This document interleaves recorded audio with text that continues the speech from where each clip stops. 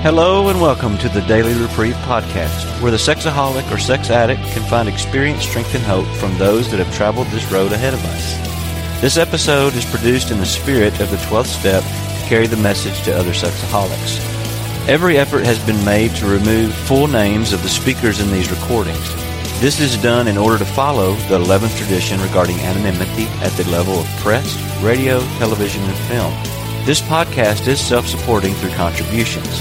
If you enjoy listening to this podcast and would like to support the Daily Reprieve, please do so by going to GoFundMe.com, search for the Daily Reprieve, and click on Donate Now. Without further ado, please enjoy today's Daily Reprieve.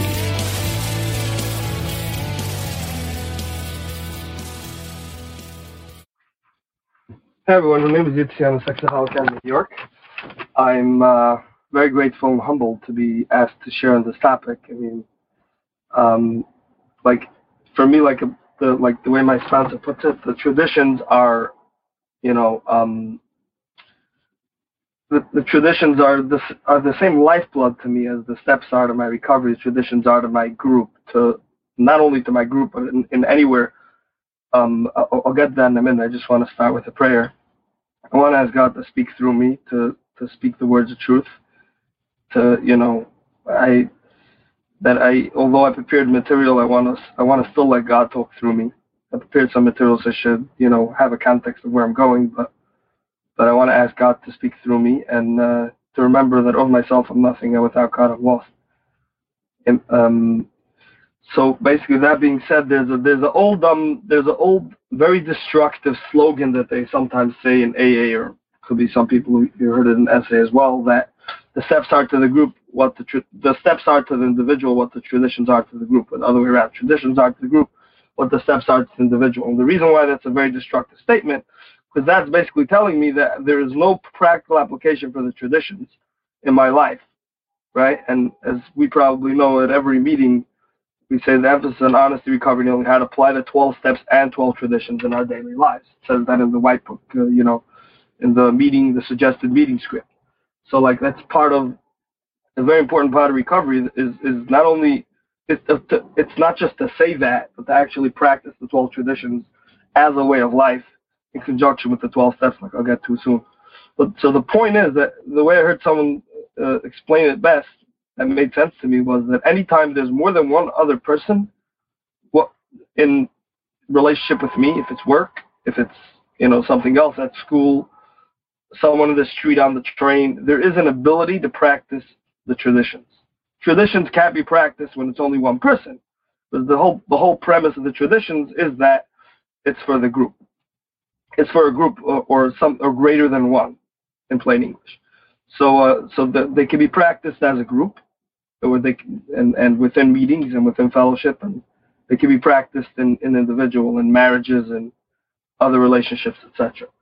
So that being said, I just want to start off with I want to read this is a very interesting piece of AA history. This is the central group of Alcoholics Anonymous in Little Rock, Arkansas. This is the bylaws of that group. They're adopted August 6, 1945, before Bill started even writing on the traditions. Bill wrote in the traditions in the Grapevine. They first came out as Grapevine articles from 1946 or so till 1948, and they were fully adopted by the fellowship in 1950 at the AA conference in Cleveland. And basically before that, different groups had a lot of different bylaws. I think these bylaws are comical, they're disturbing, and they show how much ego can be when you just take a group conscience based on one group, and it's not and I think that this will also address the question, because I assume people might be wondering, what's the real need for AA tradition? What's the real need for traditions as a fellowship? Why do we need traditions as opposed to just have, we just have the steps, and the steps are a set of spiritual principles we put into our lives, and we practice them in our lives. Why do we need something called traditions? So I'll read to you this list. So I'm gonna just read it the way it says it. I have this old document. If anyone wants it afterwards, I can post it on on the chat, or I can send it to you in the email or whatever. But I'll just read it and let it speak for itself. Believing that Alcoholics Anonymous can best be served by a strong, regulated plan, we have joined ourselves together and laid down the following basic principles. 1.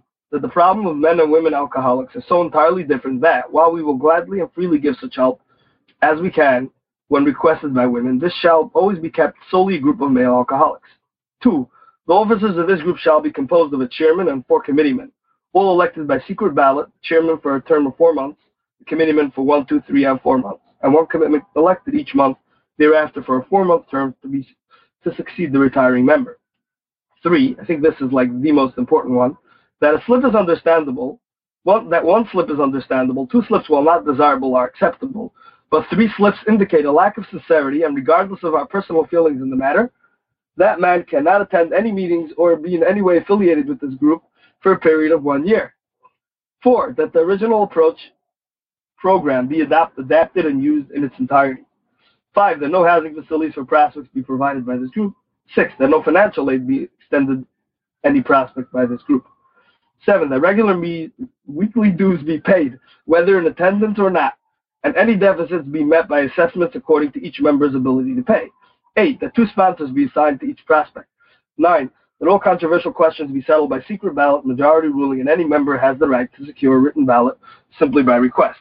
So I think that pretty much, when I saw this the first time, I was like laughing as well as very disturbed as to how they came up with like such a very, like the way my sponsor calls it. He calls it 12 biggest mistakes AA made in the early years. And this is like, this document, I think, should answer or allay any concerns about whether a fellowship as a whole would need traditions or not. And like, I can read some of the stuff on just the idea of traditions. I'll read, there's a what's known, whatever this is called, what do you call it? This is called AA Tradition, How It Developed, or the reference number for that is P17. It says, when an alcoholic applied the 12 steps of our recovery program to his personal life, his disintegration stopped and his unification begins. The power, which now holds them together in one piece, overcomes these forces which had rent them apart. Exactly the same principles apply to each AA group and to Alcoholics Anonymous as a whole. So long as the tie which binds us together prove far stronger than those forces which would divide us if they could, all will be well. So we shall secure as a movement our essential unity. We shall be secure as a movement, our essential unity will remain a certainty. And what that means is, like, for example, my sponsor is many years sober in AA. He says, from a technical point of view, besides the fact that he needs to be connected with the group and everything, the reason why he still comes to meetings mainly is because he wants his children and his grandchildren and everyone around him to be able to get the same message that he got when he came in. When he came in, he got a message that was undiluted recovery, straight, no cliches, no, you know what I mean? Just very, very straight, fundamental big book message, and that's what he wants his children to get, because that's what saved his life. So so this idea that basically I could get divided, if I don't practice these principles in my life, the unification stops happening and the disintegration starts. That's just one thing. There's a couple of things that basically would relate a bit to tradition 1, but they're specifically about the traditions. And this is from the book AA Comes of Age, page 287, which is transcript of the AA conference in 1955, which basically Bill said there. The name traditions, however, would come a bit later. At first, he dubbed them an Alcoholics Anonymous tradition of relations, 12 points to ensure our future, because he saw them as guidelines necessary to survival, unity, and effectiveness of the fellowship. Under that title, they were first published in the April 1946 issue of the Grapevine. And then there's another very important point that in the book Language of the Heart, page 121, our traditions are set down on paper, but they were first written in our hearts. Each of us knows instinctively, I think, that AA is not ours to do with as we please, but we are but caretakers to preserve the spiritual quality of our fellowship. Keep it whole for those who come after us and have need of what has so generously been given us.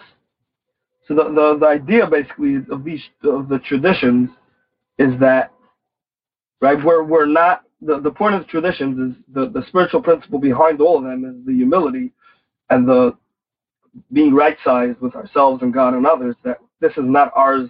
SA is not mine to do with what I please.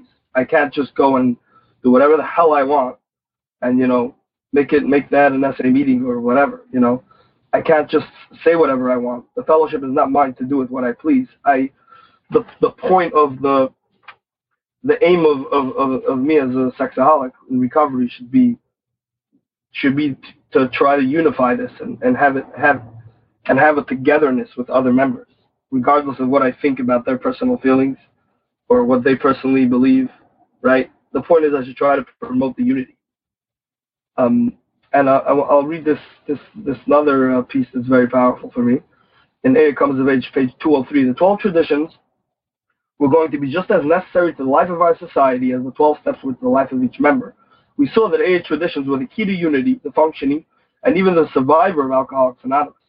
They saw this over time, like if any of you read the forward to second edition of the Big Book, it says briefly over there about the growth of the fellowship, and it talks about how a lot of problems were kind of inhibiting groups from growing, and when they came out with the traditions that helped them grow and thrive instead of having conflicts of power and interest and stuff like that. And it's the same kind of thing. In AA Comes of Age, page 118. Unless each AA member follows to the best of his ability our suggested 12 steps of recovery, he most certainly signs his own death warrant. And then it continues, drunkenness and disintegration are not penalties inflicted by people in authority. They are results of personal disobedience to spiritual principles. We must obey certain principles or die. And I think the traditions are the same. It says the same thing. The same stern threat applies to the group itself. Unless there is an approximate conformity to AA's 12 traditions, the group too can deteriorate or die. So we of AA do obey spiritual principles, first because we must, and ultimately because we love the kind of life such obedience brings.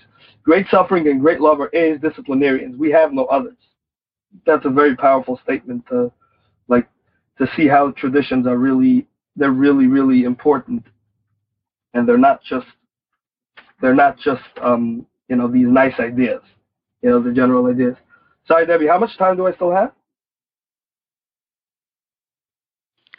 You can take up to 5 more minutes, Yitzy. 5 more minutes. Okay, great. So now I'll try to focus for the basically this is the basis of the traditions. I'll just basically mention that for those who are not familiar with the old AA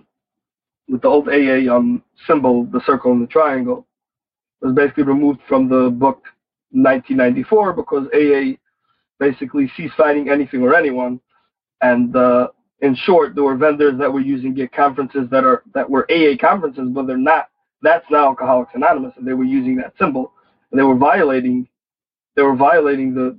these principles. So AA stopped using that symbol, but the symbol is an old spiritual symbol, which basically symbolizes wholeness of body, mind, and spirit. Recovery, the 12 steps is the mind. Right, the disease centers in my mind, and I got to get a new mind. I got to get a power of my own understanding that can direct my thinking, so I don't self-destruct. Then there are the traditions, which are unity. The traditions are all about the unity, like I mentioned before. Those are the 12 traditions, unity, and unity is the body, right? The fellowship is where we bring the body and etc. All that. Recovery of the body and recovery of the spirit is in service. And the way this is that the steps are mainly like for the individual. The traditions are when there are any 2 or more people, but specifically in regard to the fellowship, for the fellowship as a whole, kind of thing.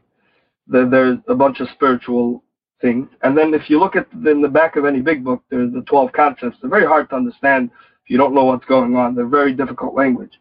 The reason is because the 12 steps were written by a lawyer, Bernard B. Smith, a non-alcoholic Class A trustee, in about 1962. And basically, what happened was because AA has a couple of corporations like the Grapevine and other stuff, and they're incorporated in the state of New York. And New York State doesn't really care for spiritual principles. So how do you bridge the gap between spirituality and law? So that's what the 12 concepts are, spiritual in nature, but they're a charter. The 12 concepts and in the 12 concepts are 6 warranties for the fellowship that basically, along the lines of the traditions, they ensure our future. They ensure the future of the fellowship, that it could survive effectively as a whole within groups, etc., regions, TCM, GSR, the whole. If you don't know what those mean, then whatever. Those are part of like the concepts in the service manual and all that. But basically, all these stuff are to ensure the way Bernard B. Smith himself said on the tape in the 60s or 70s, I forget, that we're all here and we all recover, but what about the drunk that's a block away that hasn't heard of AA? And that's why we need the 12 traditions and 12 concepts to ensure that the fellowship is around for the next suffering person to come into the door. Anyway, I think with that basically I'll close this idea, and hopefully next opportunity, if I can, I'll be able to continue further. Thanks. Thank you, Yitzy.